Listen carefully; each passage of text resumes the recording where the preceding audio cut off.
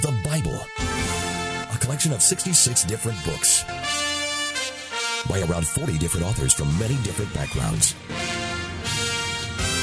There were kings and shepherds, soldiers, fishermen, doctors, poets and farmers. Some were young, some old, some rich, and some poor. And they wrote, each reflecting his own personality and style, from a wide variety of life circumstances, all the way from palace thrones and bedrooms to the dungeons down in the palace basement, from seashores to mountaintops, and to the backsides of dry desert wastelands. In their books, the writers issued hundreds of specific future prophecies, all perfectly fulfilled or awaiting fulfillment. And they discuss every aspect of human life, hundreds of complicated and controversial topics. And yet, there is a unity and consistency of message in the Bible, from start to finish, that is nothing short of miraculous. Throughout history and today, millions of people around the globe call this book the Holy Bible, the very Word of God. It claims to be a self-revelation of the Supreme Being, the Creator Himself, stepping out of eternity into time and space to tell us and show us what He is like, and to let us know His plan for our lives, here on earth and in the hereafter. The Bible Live with Sophie Dollar is your chance to actually hear, discuss, and decide for yourself about this book, the Bible. Stay tuned, and at the very least, you'll hear the beauty, wisdom, romance, adventure, and intrigue of the world's greatest literature, the best-selling, most translated book of all history. But more importantly, God Himself just might speak to your heart and change your life forever.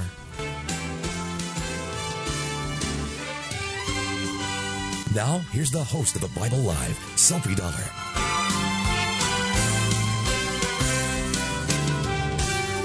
Thank you for joining us tonight as we make our way each and every year through every verse, every chapter, every book of the old book, the book of books, the Bible itself. Tonight we're going to pick up here in chapter 15 of the book of Exodus, where we left off in our reading last evening. We've started out earlier this month with the book of Genesis, and now we're making our way through the book of Exodus, then Leviticus, and then just in time for the Christmas holidays, moving over to the New Testament, where we'll read the Gospel of Matthew, the birth of Jesus the Messiah. This is always a great season of the year, beginning with November and Thanksgiving. Being grateful is fundamental to a heart that seeks God. One of the marks of a true believer is a spirit of thanksgiving, a brokenness, a humility, a willingness to give thanks. Not just in general give thanks, but give thanks to God Himself, to our Creator, the one who has given us life. Not only physical life on this planet that we all enjoy, hopefully you're celebrating the new life that He gives us in Christ as well. I encouraged you last night at the end of our program to make that commitment to receive Christ, to come out of the kingdom of darkness, bondage to wickedness, and to our own self-needs, and to surrender our hearts and lives to Jesus the Messiah, to begin that new life in Him. And I hope that many of you did that. As always, if you make that decision and that commitment to trust Christ, if we can be of any assistance to you in your Christian growth, just get in touch with us at thebiblelive.com, www.thebiblelive.com. Now, Psalm 15 tonight on the Bible Live. Psalm 18, verses 1 through 19. I love you, Lord. You are my strength. The Lord is my rock, my fortress, and my Savior. My God is my rock, in whom I find protection. He is my shield, the strength of my salvation, and my stronghold.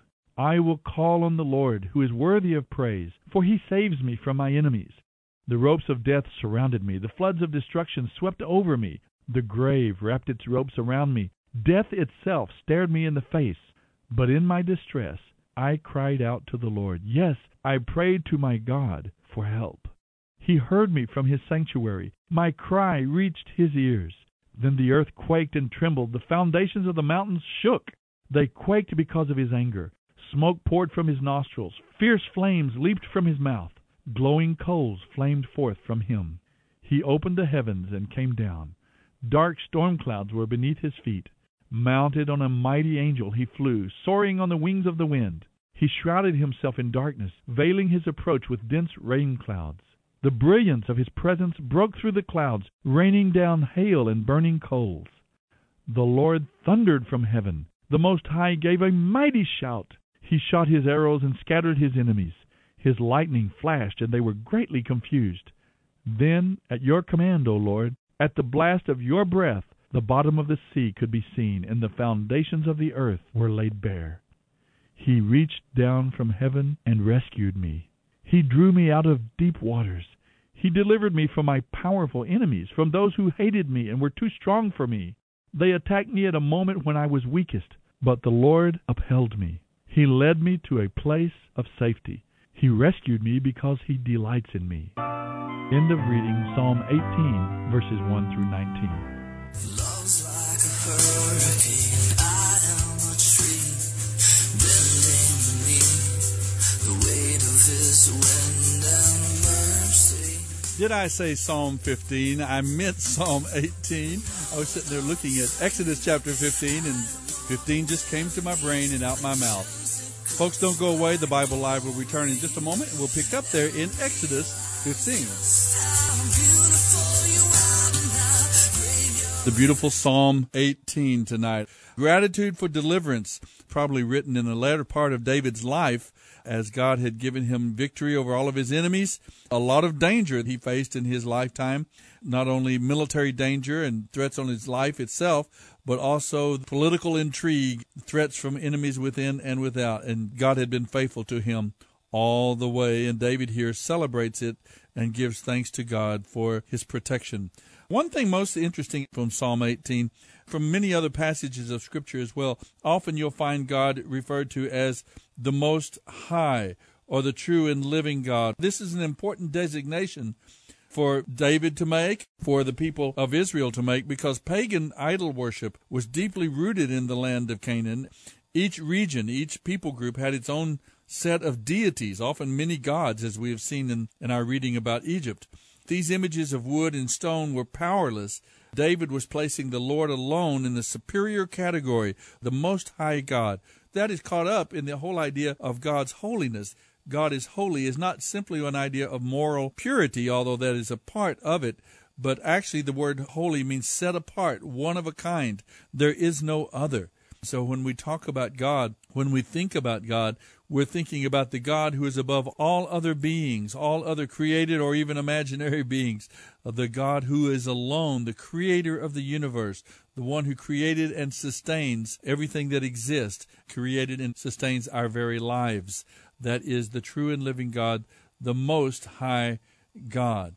He's not even limited by the names we give Him. Sometimes we can actually limit God by the names that we give Him in our mind. So it's important that as we think of Jehovah, as we think of God, that we not limit Him even to our own imagination. He is greater, stronger, more beautiful, wiser, more intelligent, more powerful than any of us can imagine.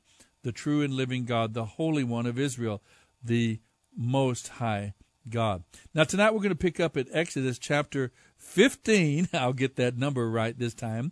It starts with a song of deliverance. It's a song of worship.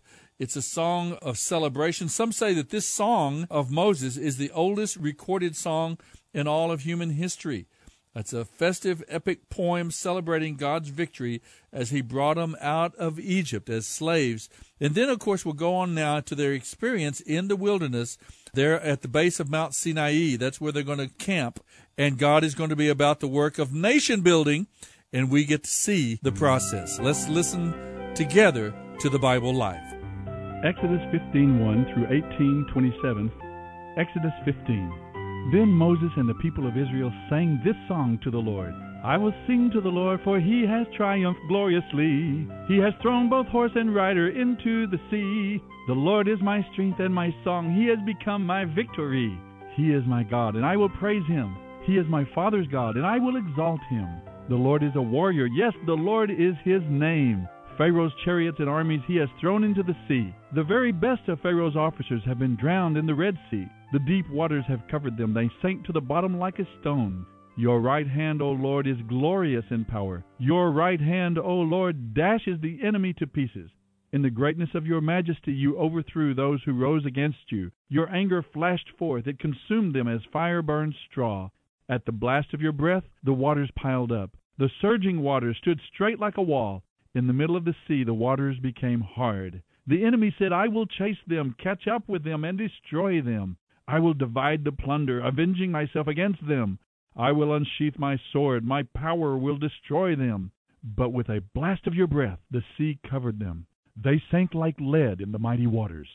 Who else among the gods is like you, O Lord? Who is glorious in holiness like you, so awesome in splendor, performing such wonders? You raised up your hand, and the earth swallowed our enemies. With unfailing love you will lead this people whom you have ransomed. You will guide them in your strength to the place where your holiness dwells.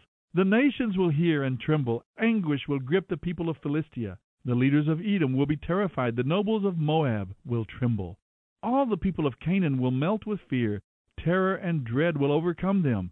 Because of your great power they will be silent like a stone. Until your people pass by, O Lord, until the people whom you purchased pass by.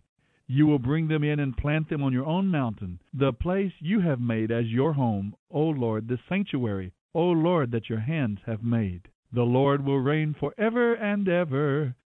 When Pharaoh's horses, chariots, and charioteers rushed into the sea, the Lord brought the water crashing down on them. But the people of Israel had walked through on dry land.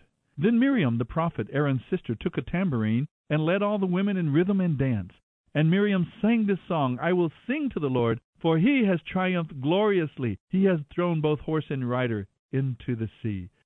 Then Moses led the people of Israel away from the Red Sea, and they moved out into the Shur desert. They traveled in this desert for 3 days without water. When they came to Marah, they finally found water, but the people couldn't drink it because it was bitter. That is why the place was called Marah, which means bitter. Then the people turned against Moses. What are we going to drink? They demanded. So Moses cried out to the Lord for help, and the Lord showed him a branch. Moses took the branch and threw it into the water. This made the water good to drink.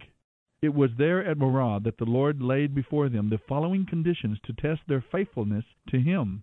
If you will listen carefully to the voice of the Lord your God, and do what is right in his sight, obeying his commands and laws, then I will not make you suffer the diseases I sent on the Egyptians, for I am the Lord who heals you.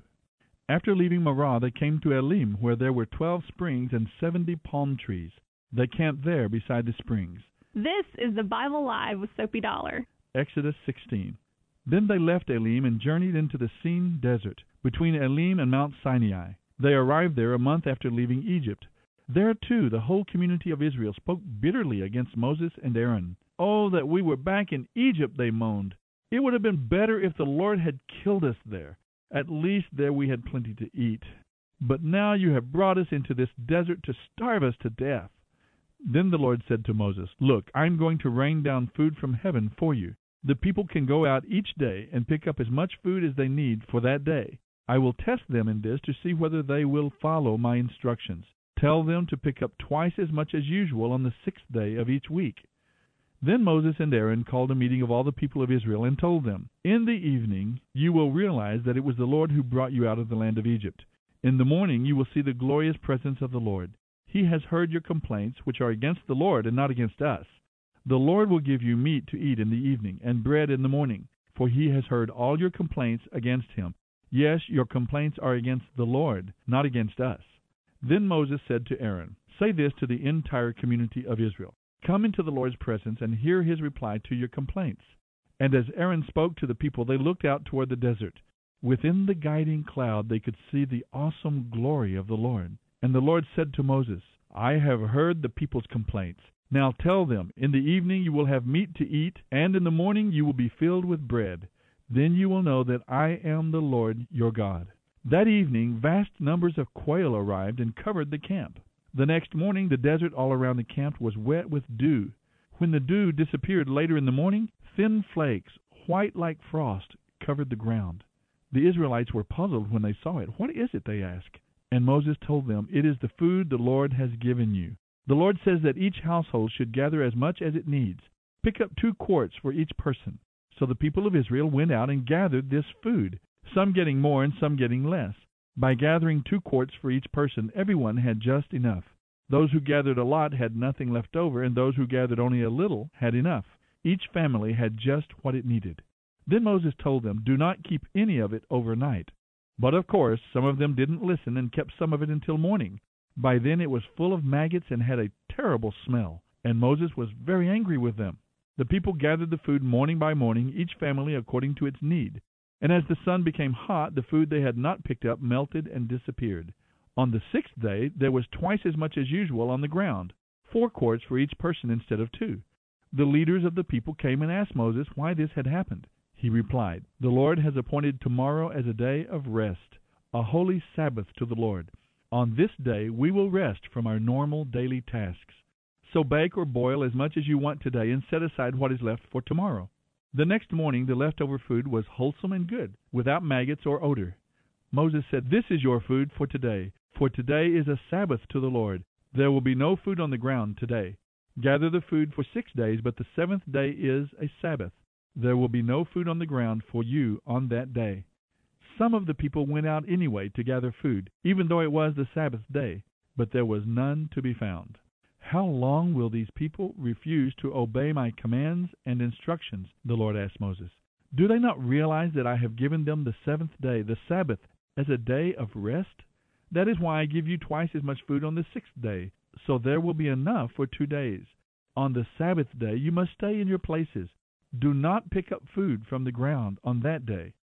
So the people rested on the 7th day. In time the food became known as manna. It was white like coriander seed, and it tasted like honey cakes. Then Moses gave them this command from the Lord: "Take 2 quarts of manna and keep it forever as a treasured memorial of the Lord's provision. By doing this, later generations will be able to see the bread that the Lord provided in the wilderness when he brought you out of Egypt." Moses said to Aaron, "Get a container and put 2 quarts of manna into it. Then store it in a sacred place, as a reminder for all future generations." Aaron did this just as the Lord had commanded Moses. He eventually placed it for safekeeping in the Ark of the Covenant. So the people of Israel ate manna for 40 years until they arrived in the land of Canaan, where there were crops to eat. The container used to measure the manna was an omer, which held about 2 quarts. This is the Bible Live with Soapy Dollar. Exodus 17. At the Lord's command, the people of Israel left the Sin desert and moved from place to place. Eventually they came to Rephidim, but there was no water to be found there. So once more the people grumbled and complained to Moses. "Give us water to drink," they demanded. "Quiet," Moses replied. "Why are you arguing with me? And why are you testing the Lord?" But tormented by thirst, they continued to complain. "Why did you ever take us out of Egypt? Why did you bring us here? We, our children, and our livestock will all die." Then Moses pleaded with the Lord, "What should I do with these people? They are about to stone me." The Lord said to Moses, "Take your shepherd's staff, the one you used when you struck the water of the Nile. Then call some of the leaders of Israel and walk on ahead of the people. I will meet you by the rock of Mount Sinai. Strike the rock, and water will come pouring out. Then the people will be able to drink." Moses did just as he was told, and as the leaders looked on, water gushed out.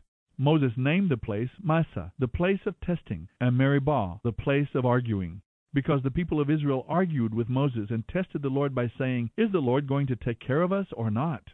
While the people of Israel were still at Rephidim, the warriors of Amalek came to fight against them. Moses commanded Joshua, "Call the Israelites to arms and fight the army of Amalek. Tomorrow I will stand at the top of the hill with the staff of God in my hand." So Joshua did what Moses had commanded. He led his men out to fight the army of Amalek. Meanwhile Moses, Aaron, and Hur went to the top of a nearby hill. As long as Moses held up the staff with his hands, the Israelites had the advantage. But whenever he lowered his hands, the Amalekites gained the upper hand.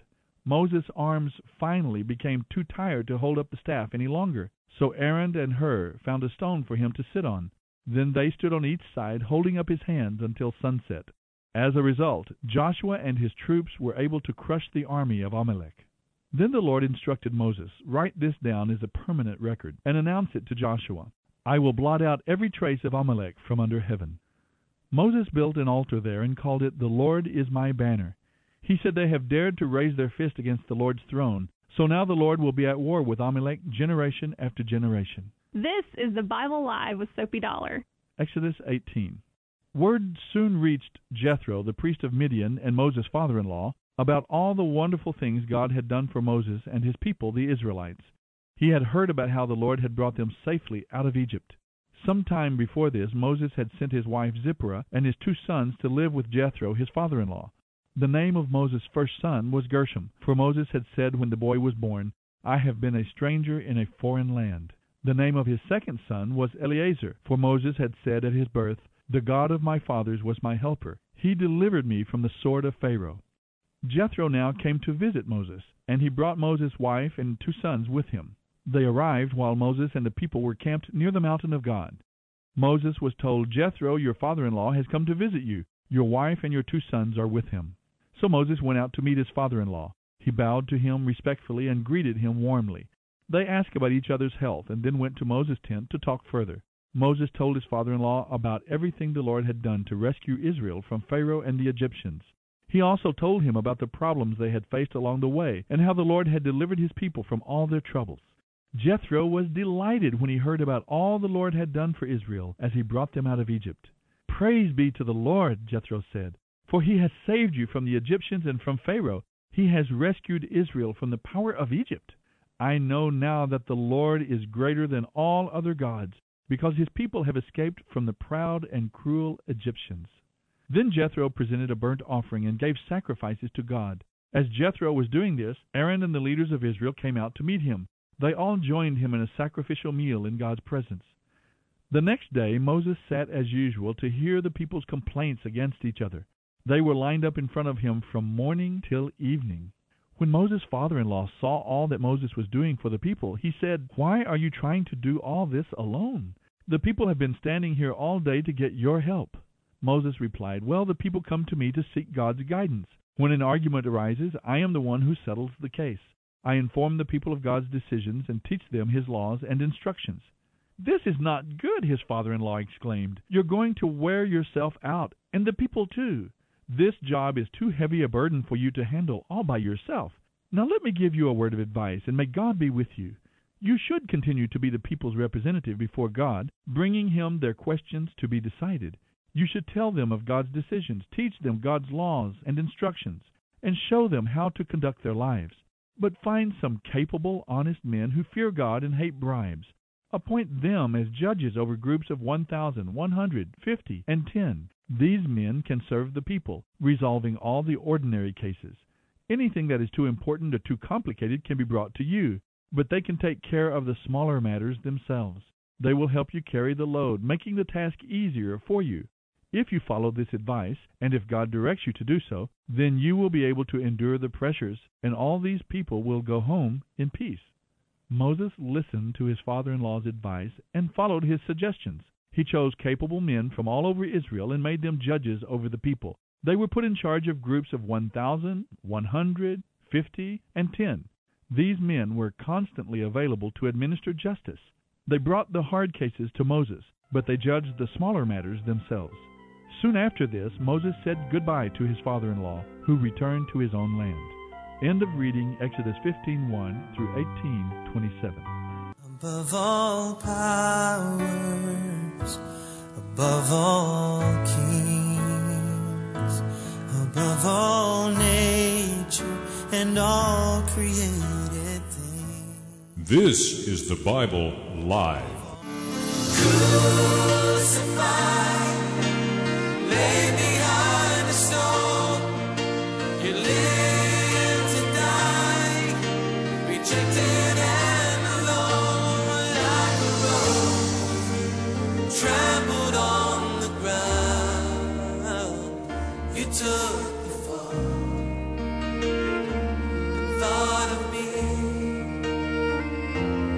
above all. Up till now, God has brought them out of Egypt, out of a life of bondage and slavery. They have basically plundered the Egyptian people, given jewelry and so on, gold and silver, and they have left Egypt safely. They were in danger when the Pharaoh's army tried to catch them and take them back into bondage, but they were delivered as they walked across the Red Sea.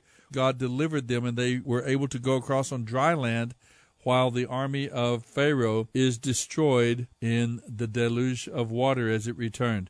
Now, as they set out, almost immediately we see complaining, lack of faith, lack of trust. We have to remember now that this is a mob of slaves. This is not a nation, not a well-organized people group with institutions that sustain it as a group, with traditions. They obviously maintained their affiliation and their understanding of themselves as the people of Israel. They think of themselves in tribal family units still. There is some residual faith in the true and living God, the God of Abraham, Isaac, and Jacob. 400 years have passed. Moses is having to remind them of who they are, of whose they are, that they belong to the true and living God.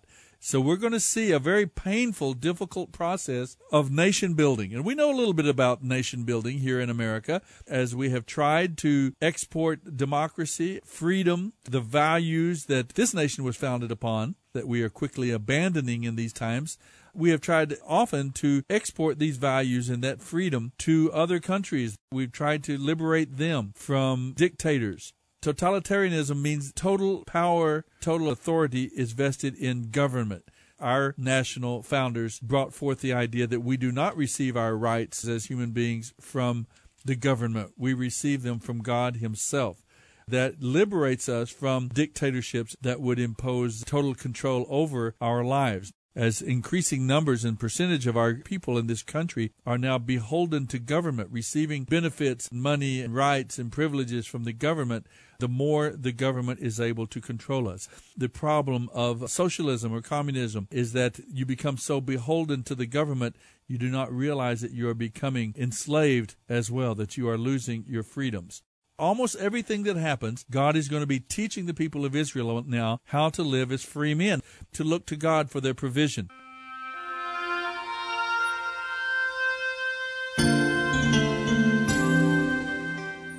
Now, the people of Israel are in the process of learning the same lessons that you and I have to learn now as God's people in this time in which we live. They are already habituated to slavery, to bondage, to dependence upon the state and dependence upon the government.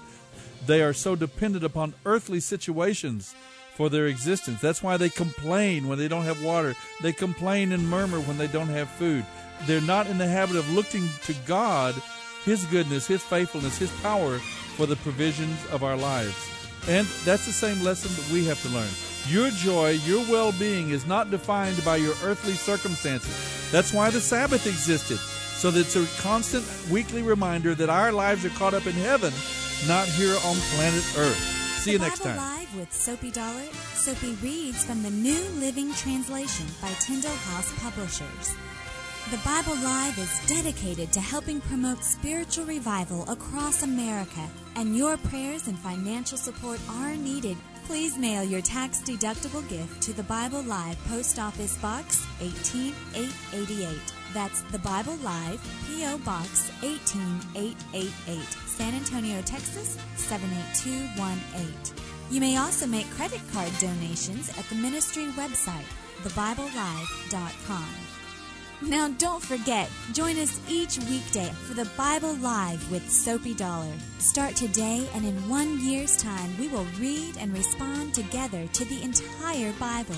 Let the most important word you hear each day be God's Word.